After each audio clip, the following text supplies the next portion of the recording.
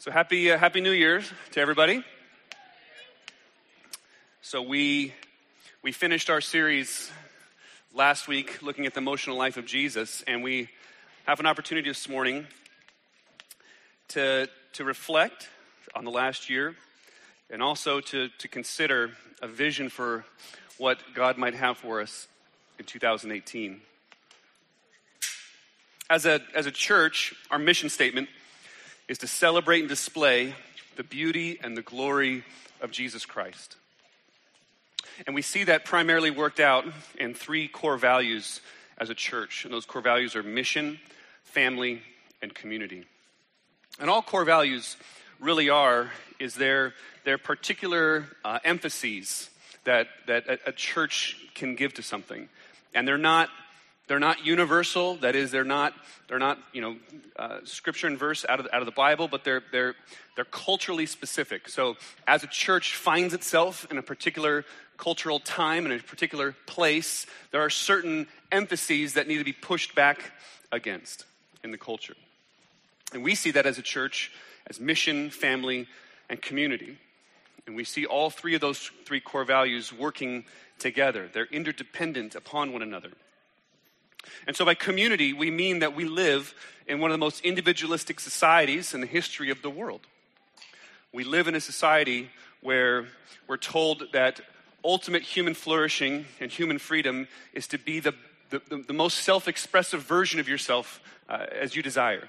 So to be who you want to be, to express yourself exactly how you want to express yourself is what our culture tells us is human flourishing. Whereas the Bible and a lot of other societies around the world say that oftentimes restraint or the good of the community or the good of the whole are better than one's own self-expression. So we see community as a needed core value in the church. And so this morning, this is a message that I've been thinking about and ruminating on for a long time. At least the last several months. And really almost everything I'm going to say today is the product of conversations that I've either had with Chris Taylor or on messages that I've heard from Tim Keller. So I'm indebted to both of them for these thoughts and meditations that we're going to be looking at this morning.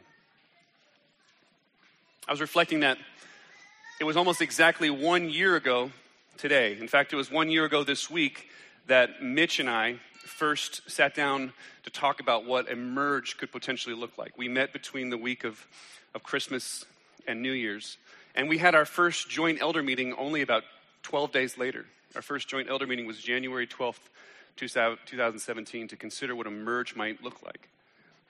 And it's remarkable to think how fast things have happened in the last year, and to reflect on God's goodness towards us as a people in the last year. As Severin mentioned this morning, we were praying, and one of the prayers of the saints from Lent was that the doors at Lent wouldn't close.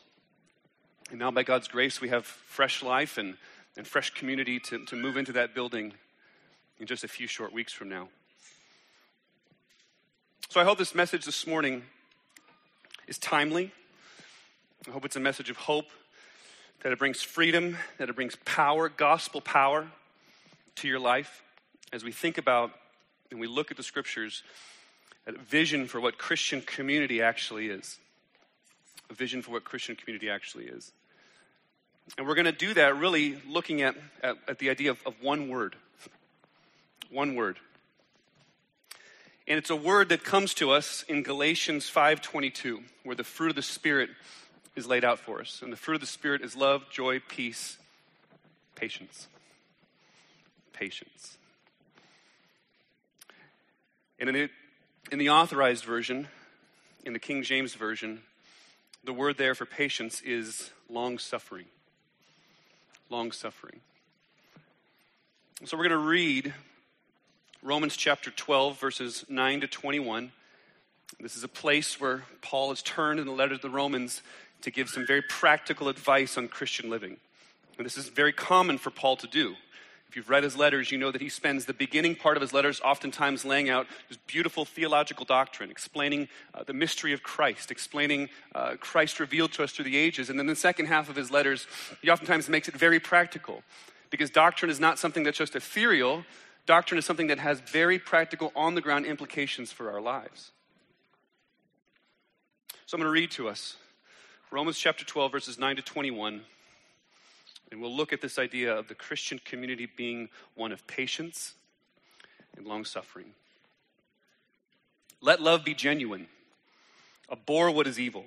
Hold fast to what is good. Love one another with brotherly affection. Outdo one another in showing honor.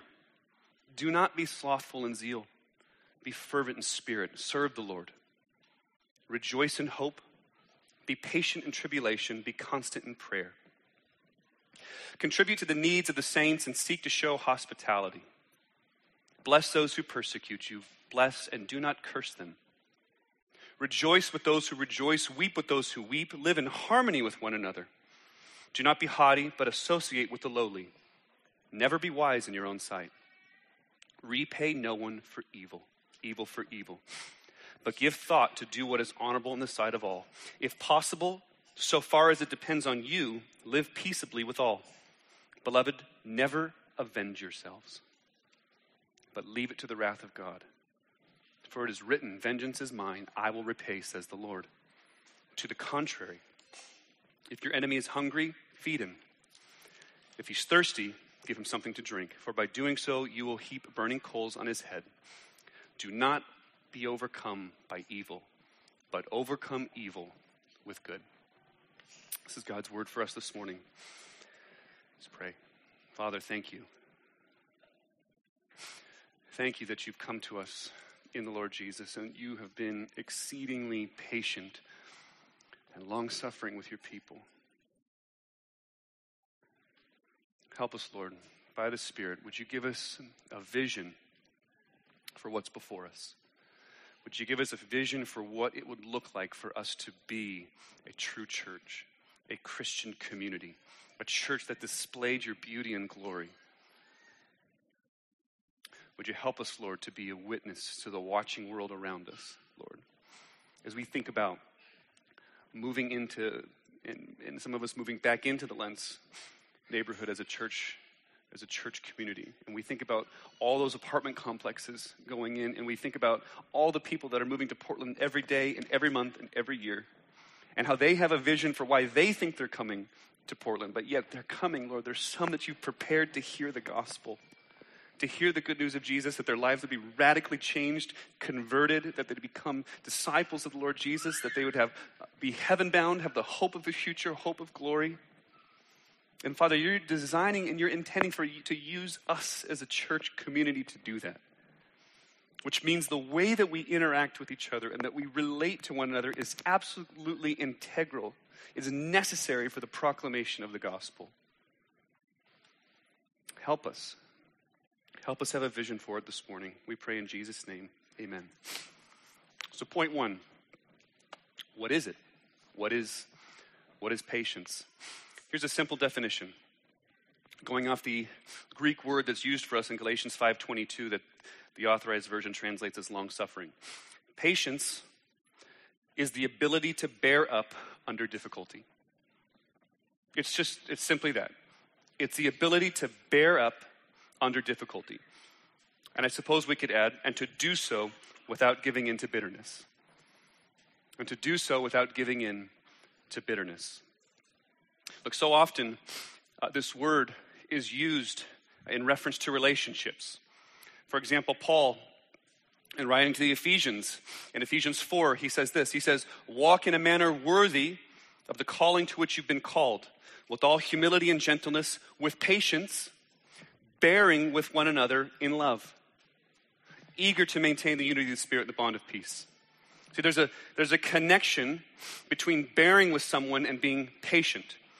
And just to state the obvious, to bear with someone means that there's something to bear. Okay, so it means that Paul's speaking into a situation where there is relational difficulty. There's something to be patient about, something to bear with. Paul's always speaking into churches that are dealing with real life situations, real people that are struggling to live with one another. He'll say almost the exact same thing to the Colossians. Chapter 3. Starting at verse 12, he says, "Put on then as God's chosen ones, holy and beloved, compassionate hearts, kindness, humility, meekness, and patience." And here it comes again. "Bearing with one another. And if anyone has a complaint against another, forgiving each other. As the Lord has forgiven you, so you must also forgive." So there it is again. This close connection between bearing with other people and that meaning to be long-suffering with them. Bearing with people means to be long-suffering with them. That's, of course, because, as we've said, the meaning of patience is to bear up under difficulty and to do so without growing bitter. To do so without growing bitter. Now, we could talk about we could talk about patience in a relationship to difficult circumstances, okay? That's another way to talk about patience. We can talk about it in relation to difficult circumstances. You know, we do talk about that way sometimes. We talk about being patient for waiting a new job to open up. Or we talk about being patient in waiting for a suitor to show interest in us. Or being patient in waiting for a diagnosis to come in. And we talk about the ability to bear up under those circumstances. But today we're not going to talk about patience in terms of difficult circumstances. We're going to talk about patience not in difficult circumstances, but patience with difficult people. Not difficult circumstances, but difficult people. So considering Romans 12, verses 9 to 21, let's describe these kinds of people. People that require a level of patience to live with, okay? Just as a reminder, we don't need patience to deal with people that we like, for the most part. For the most part, people we like and that like us require very little in the way of patience. So let's think about the kinds of people that require patience on a sliding scale, okay? Starting over here. On the one hand, it's a kind of person that maybe just doesn't like you. Doesn't maybe really like being around you.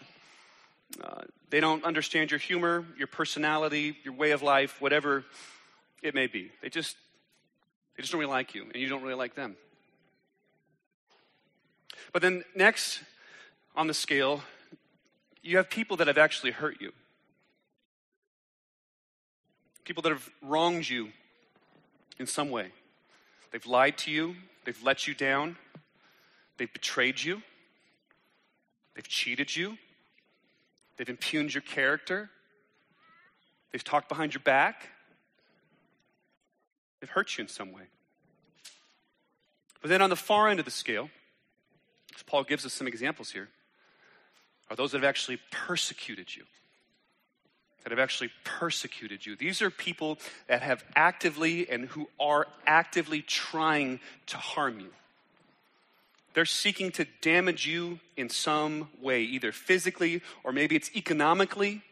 Maybe they're trying to take down your business. They're trying to impugn your character, make you a person of disrepute. They're seeking to damage you emotionally. They're persecuting you. So that's the scale. From persecuting to actively hurting and all the way down to just people you just don't really like being around. And all of us have at least two people in mind on that scale. People that have hurt us, people that we just don't like, and some of us have people that are on the far end of the scale. People that have actively tried to hurt us, that have actively tried to take us down, actively tried to hurt us emotionally, economically, even physically. So what does this text have to tell us about the way in which we ought to respond to these kinds of people? This text tells us something that is just completely radical. This text tells us something that is completely contrary to any other kind of religion, any other kind of worldview, any other kind of world system that is out there. This text tells us to do something that makes Christianity so completely radical and countercultural. It's what makes Christianity Christianity. It's what makes being a follower of Jesus so challenging and difficult. It's why Jesus can say things to count the cost, to take up your cross daily and follow me. Verse 17 and verse 21. Repay no one for evil, but give thought to do what is honorable in the sight of all. do not become overcome by evil, but overcome evil with good. It's remarkable what he's saying in verse 21. He's saying in verse 21 that if you repay evil for evil, you will be overcome with evil. It's an intense saying and teaching here. It's saying that even if you're not the initiator of the evil, but if you repay that evil with evil, you will be overcome by it. And the word overcome here is this, it's an aggressive kind of term. It's a military kind of term. It means to conquer. It means to prevail. It means to overtake. You will be overtaken by the evil that's perpetrated against you if you respond with evil. But to overcome the evil that's been perpetrated against you, to conquer it, to prevail over it, is to respond with good. It's completely paradoxical. It's completely upside down. Because the knee-jerk reaction, it's so hard because the knee-jerk reaction of every heart is to repay evil with evil. We just do it without thinking. We just naturally react and respond that way. Just to give you a small example. We've all been here. When you're in some kind of group setting or a group conversation, and someone in this conversation is somewhere on that sliding scale, okay? And they make some kind of underhanded remark towards you. Or they make some kind of underhanded remark about someone that you like or something that's near and dear to you. And you feel it inside of you. And it rises up inside of you like this low-grade kind of rage. And we wait. We wait for the opportunity to either nail the person back with some kind of verbal assault, or we wait and wish for someone else to do it. And when that happens, the evil has overcome you, and we've become part of the problem. In that moment, we are what's wrong with the world today. In that moment, we are what's wrong with the world today. The only solution, the only way to conquer the evil with good, the only way that you are going to prevail is to forgive. That's what it would mean to be overcoming with good in this circumstance. The only way to be patient, that is the only way to bear up under this difficult situation and to not grow bitter, is to forgive. That's the only way. We all have people like this in our lives. There's people that are in this church with you. There's people in your own family even. And there's this bitterness in your heart towards them. And the only way to overcome it, the only way to conquer it, the only way to prevail over it, to beat it, to overcome the wrong that they have done to you, or the wrong that they have done to someone that you love, is to overcome the evil with good and to forgive. It's the only option. It is the only possible way. What will happen though if we don't? What will happen if we don't? A few things. First, it makes us a person that's consumed with this person's failure. Sadly, I've been here. I've had people wrong me, and I've been consumed with waiting to see that person fail. Whether it be some underhanded way that I can jab them, whether it be that I could talk to someone behind their back, or actually just waiting for their endeavor to fail. And it consumes you. It affects you, because I know it's affected me personally. It's affected me deeply. Your thoughts are taken up by it. Your conversations with other people begin to be tinged with it. And you really can't think about too much else. And it's devastating. It's devastating to you personally, because the evil is conquering you. In your heart of hearts, you are repaying evil with evil. I remember one time, I think in the last couple of years, Chris said in a sermon that a person that is in a state of unforgiveness is in a prison of their own making. They're in a prison of their own making. And they've locked the door shut, and they've locked it from the inside. And it's personally devastating.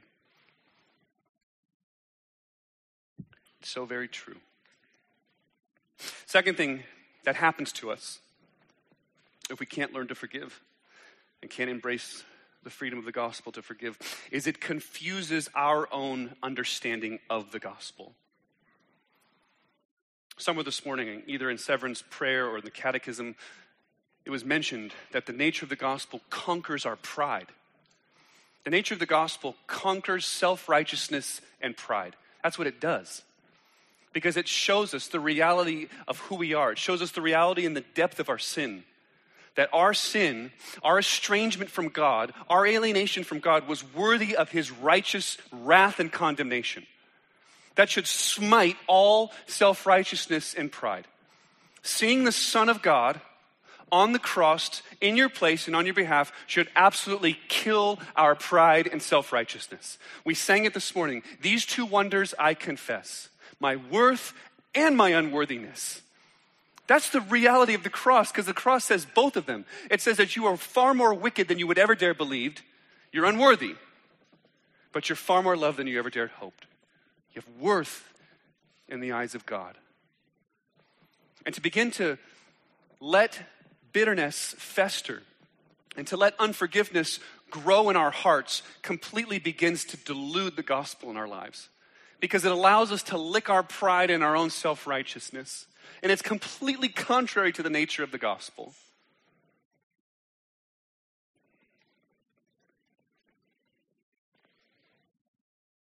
So that's the principle. Overcome evil with good. Forgive, forbear. Just for a moment, before we move on, let me just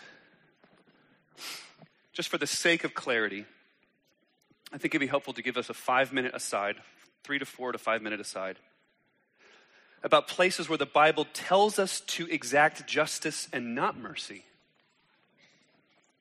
Because that's what we're talking about. We're saying that it's not our place to give someone in return what they deserve. Instead, we're to show grace and mercy and forgiveness. But I can think of at least 4 places, 4 spheres, where the Bible tells us it's right to show justice as the general rule. The first one is the family. Fathers to children.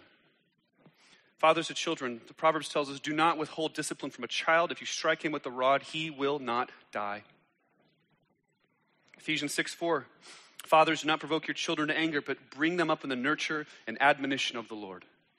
It would not be right for a father to just continually show mercy as a general rule. It would not be for the good of his children. It would not be ultimately for the good of society for a father to not exact justice as a general rule and require obedience. Second sphere, the state. The state. Paul will just tell us in just a couple verses from now in Romans chapter 13. He'll tell us, if you do wrong, be afraid. He's talking about the Lord's servant. He says, for he does not bear the sword in vain. He is the servant of God, an avenger who carries out God's wrath on the wrongdoer. It is right as a general rule for judges and police officers to exact justice. A wrong application of this sermon would be for a judge to now go sit on the bench and always offer mercy. A wrong application would be for a police officer to now completely let everyone go every single time. Those spheres require justice to be exacted. The third one, the business realm. Paul tells us in 2 Thessalonians 3:10, for even when we were with you, we would give you this command. If anyone is not willing to work, let him not eat. If anyone's not willing to work, let him not eat. What's happening in the Thessalonian church here is that they have what we call an over-realized eschatology, okay? Which means that they were assuming that Jesus was going to come back in like the next couple days. And so they just stopped working. They just became these lazy people. And Paul says, no. If that guy's not willing to work, don't let him even eat. Which means that it's right at times to exact justice in the business world. That means that you don't have to show mercy forever when your employees show up late and they don't do their job. And fourth, the church. Paul will say to Titus, He says, as for a person who stirs up division after warning him once and then twice, have nothing more to do with him. Jesus will tell the disciples, if he refuses to listen to them, tell it to the church. And if he refuses to listen to even the church, let him be to you as a Gentile and a tax collector. It's right as a general rule to exact justice. So that's my side. But let's look at point 2. We looked at what patience and forbearance was. Let's look more practically at how it looks. Or we can think about it like this. We can think about this second point, this more application point, what we could call hindrances to forgiveness. Or another way to think about it, we're going to look at what oftentimes shows itself to be forgiveness, but is actually more often than not a false forgiveness, because these certain elements are not in place.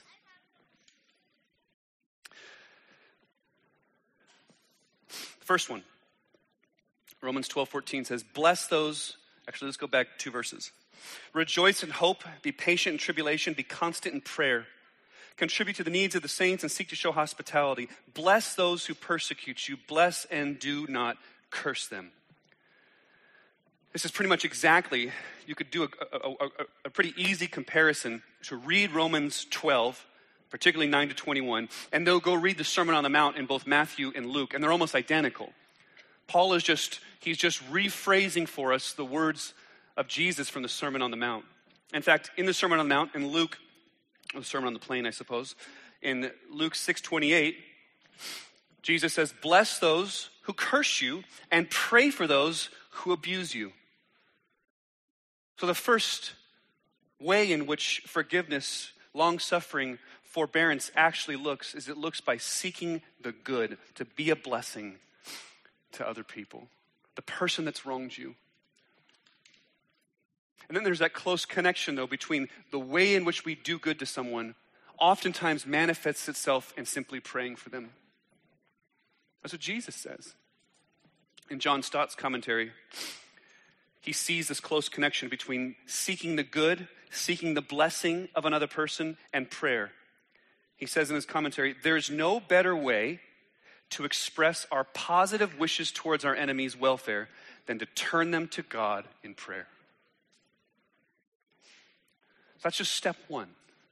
If this is a challenge for you, if this message and this idea of forbearing and forgiving and seeking to do good is a challenge, just start with seeking to pray for this person. Pray for them. Give them to God in prayer. Ask that the Lord would bless them and keep them. Ask that God would show favor and mercy to them.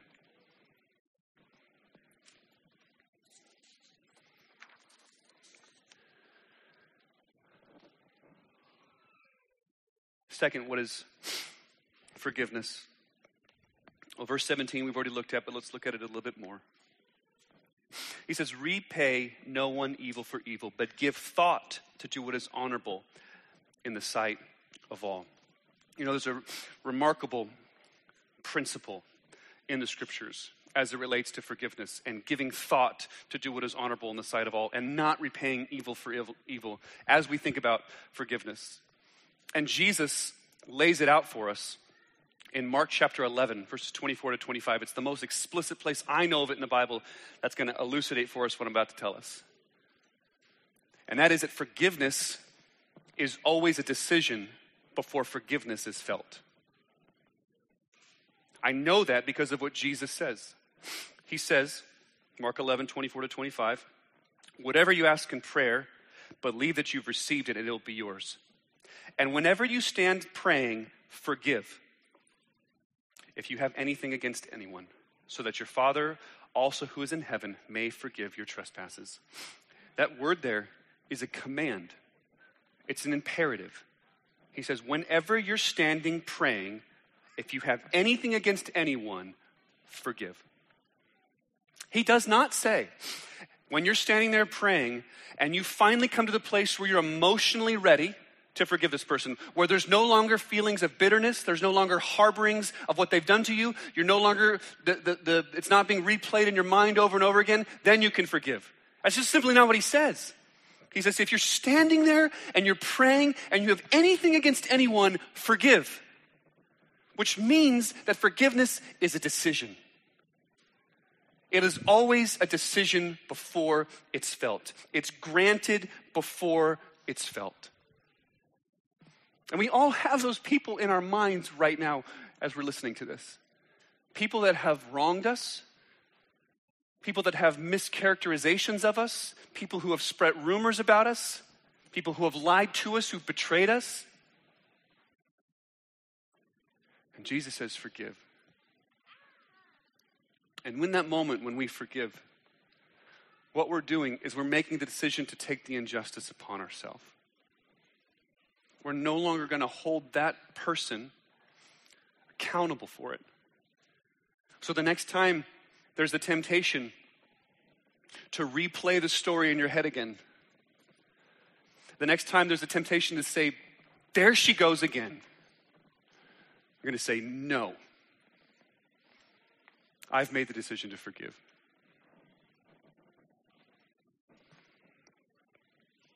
Third, this might be the most challenging of them all, what it looks like. Ways in which we can see that we potentially have false forgiveness. Romans 12:18 says, if possible, so far as it depends on you, live peaceably with all. You know what that means, don't you? It means you can't avoid them.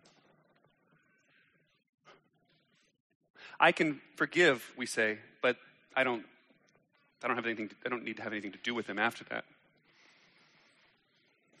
That's the radical nature of this verse. He says, so far as it depends on you. Okay, so they might say, okay, this other person doesn't want to live with you and doesn't want anything to do with you. You can't control that, he's saying. But what you can control is yourself. And he says, so far as it depends on you, live peaceably with all. Too often we shroud forgiveness. We shroud unforgiveness. I don't know how to say it. So, is that we say we forgive and then we completely remove this person from our life. We don't have to do it. We don't have to deal with them anymore. That's not forgiveness.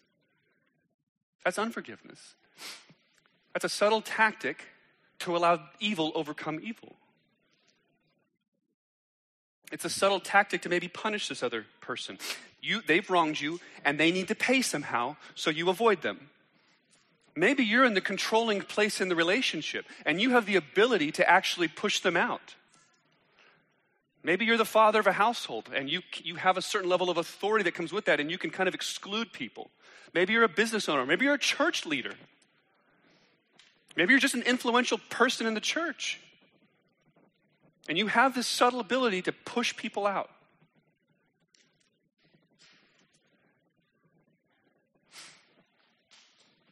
It's a tactic to punish the other person.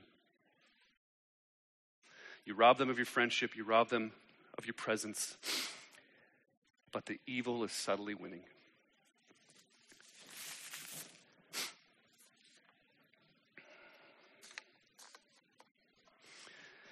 Fourth way that it looks.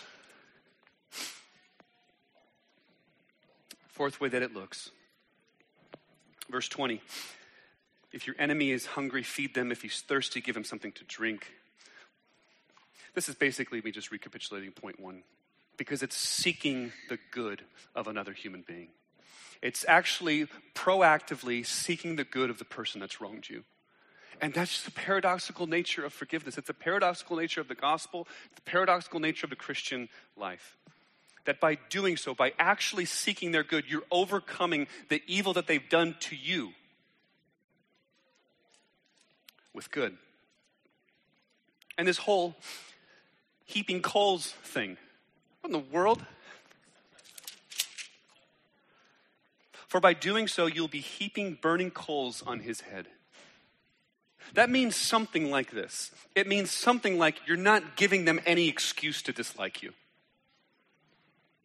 It means something like that. You're not giving them any excuse to actually dislike you. Because they've injured you, they've wronged you, they've hurt you, and you're now seeking their good. Because when we go the other way, when we repay evil for evil, then the perpetrator goes, see, I knew it. I knew he was a hothead. I knew he was a liar. I knew it. And he's, both of you, you're solidified in your position. But seeking their good, actually seeking to bless them, heaps burning coals on their head. Doesn't give them an opportunity to dislike you. And maybe it means even more than that. Maybe it means that it's a subtle rebuke to them. Maybe it means that it's a rebuke to them. Because if they're a Christian, if they're a disciple, and you're praying for them, you can hope that the Holy Spirit's in them, and they can see the wrong that they've done, and they see you not injuring for injury. They can see, okay, maybe I'm wrong here. Maybe this person is showing me the goodness of God, is displaying for me the nature of the gospel in their life and the way that they treat me. It's the only way that you could actually probably help this person. One more thing I want to say. This isn't necessarily how it looks. It's not necessarily getting to the third point. It's just an aside. This is that kind of sermon. He says, "Beloved, never avenge yourselves, but leave it to the wrath of God. For it is written, vengeance is mine, I will repay, says the Lord." Now our minds can go one place where we know what that means. We know what that means on the one hand, that God is ultimately the judge. We know that every wrong will be undone, that those who do not repent of their sins and trust in Christ, the full, unadulterated wrath of God is upon them. That every evil will be accounted for either on your head or on Jesus' substitutionary sacrifice in your place and on your behalf. But I think it also means something else that's instructive in the nature of forgiveness. Something else that it means as we learn to be patient with people and forbear with them. It means that at the end of the day, we ultimately don't know. We don't know why people do what they do. We don't know the kind of day they had, the kind of week they had, the kind of month they had, the kind of year they had. We don't know what their childhood was like. We don't know what all the relationships are like. We just simply don't know what's going on in this person's life. We don't know. Maybe that day that they lashed out at us, they lashed out at you. Maybe that day that they acted so wickedly to you was the worst day of their life. You just don't know. So part of leaving room for the wrath of God is leaving room for God to be God. For God to be judge. For God to be the one that only ultimately knows the hearts of every single human being. Because we don't know. We don't know the hearts of each other. We don't know the hearts of the person sitting next to you. You don't know the heart of the person that's closest to you. You don't know the heart of your spouse. Only God does. Only God ultimately knows. Leave room for the wrath of God. Leave room for God to be God. For God to ultimately know. Give the benefit of the doubt is another way to put it, I think. Because we don't know. You know, one way I've heard this explained is when, this is from Tim Keller. He said that when someone else lies to us, we say, liar.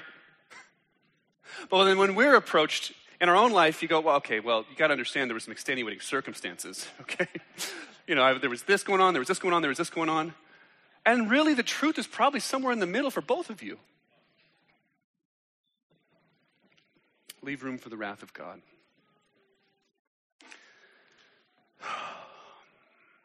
So how do we get this? How do we get this? Or let's ask it this way. What would it take for us to be a church that's like this? For us to be a community of people that really learned to be patient with one another, to be long-suffering with one another. A people that learned what it is to forgive, a people that didn't avoid one another, a people that prayed for each other, a people that actually sought one another's good, and a people that gave the benefit of the doubt. Left room for the wrath of God. I tell you, it'd be radically countercultural to the watching world. If God's going to use us as a people to be on mission, then one of the final hermeneutic of the gospel, the final determining factor about whether people are going to believe our message or not, is the way that we relate to each other. People are going to determine whether this Jesus of Nazareth really suffered, died, and rose from the dead and is alive today, offering the forgiveness of sins for all who repent and trust him. People will believe that message coming out of our mouth based on the testimony of how we live together. That's the truth. Jesus said so. You will know that they are Christians by their,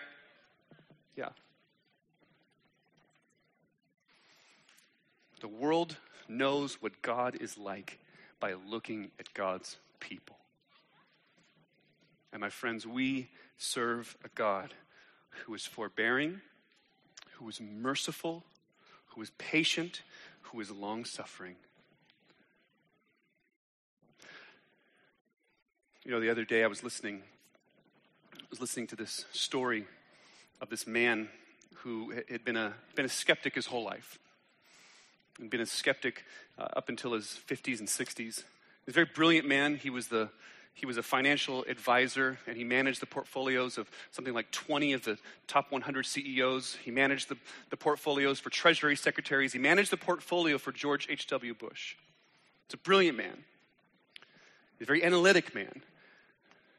And late in his life, in his 60s, he was considering the reality of the resurrection. And he investigated it, and he studied it, and he wanted so deeply to believe that this Jesus was who he said he was. But for him, it all came down to the resurrection. Was Jesus of Nazareth, was he really raised from the dead? And he said he was sitting there one night reading, and he was reading the book of Revelation, and he considered how all the disciples, when Jesus was still alive, he warned them that he was going to be crucified. He warned them that they would even scatter. And at his crucifixion, they did. They scattered and they left him. But after the resurrection, these disciples went on to themselves die excruciating deaths. In church history, we know that almost all the apostles died excruciating deaths, crucifixions themselves. And so the question this man said, why in the world would these disciples, who would abandon him on this side of the cross, all they had to do over here was recant, and their lives would be pardoned? And he said it hit him like a ton of bricks. He said because they knew to their very core that he was still alive. And at that moment, he said all the light bulbs went on. And the reality of the resurrection and the reality of the Lord Jesus became totally real and true to him. That this God, this wonderful, beautiful, great, powerful God would take on human skin, would live among his people who would reject him and desert him, who would ultimately nail him to a Roman cross and murder him. But then he would rise from the dead, and he would offer forgiveness and newness of life to all his people that betrayed him 3 days earlier. If that's true, if the mercies of God are true and they're real to you, and they're real to us, then it should move us to be a kind of people who are a forgiving people. Jesus gives us stern words about it in Matthew chapter 6. He says, forgive your trespasses, the trespasses against you, so that your heavenly Father will forgive you. And then he says, if you do not forgive the trespasses against you, neither will your Father in heaven forgive you. That's not some kind of legalistic way to the gospel. It's simply a litmus test. It's saying, has Jesus actually touched your heart and changed you? Because if he has, if you really understand the mercy of God towards you in Christ, then you will be a forgiving person. My friends,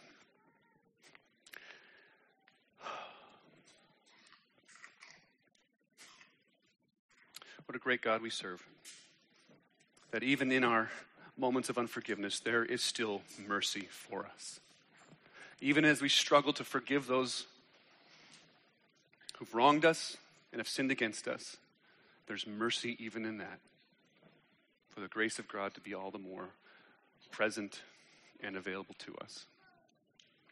Let's pray. Father, help us. Help us to be this kind of people. We pray that we would be a radically forgiving people, and that we would learn to overcome evil with good. Help us, Lord. We pray in Jesus' name, amen. Let's just stop for a moment and let's just consider how the Holy Spirit would have us respond.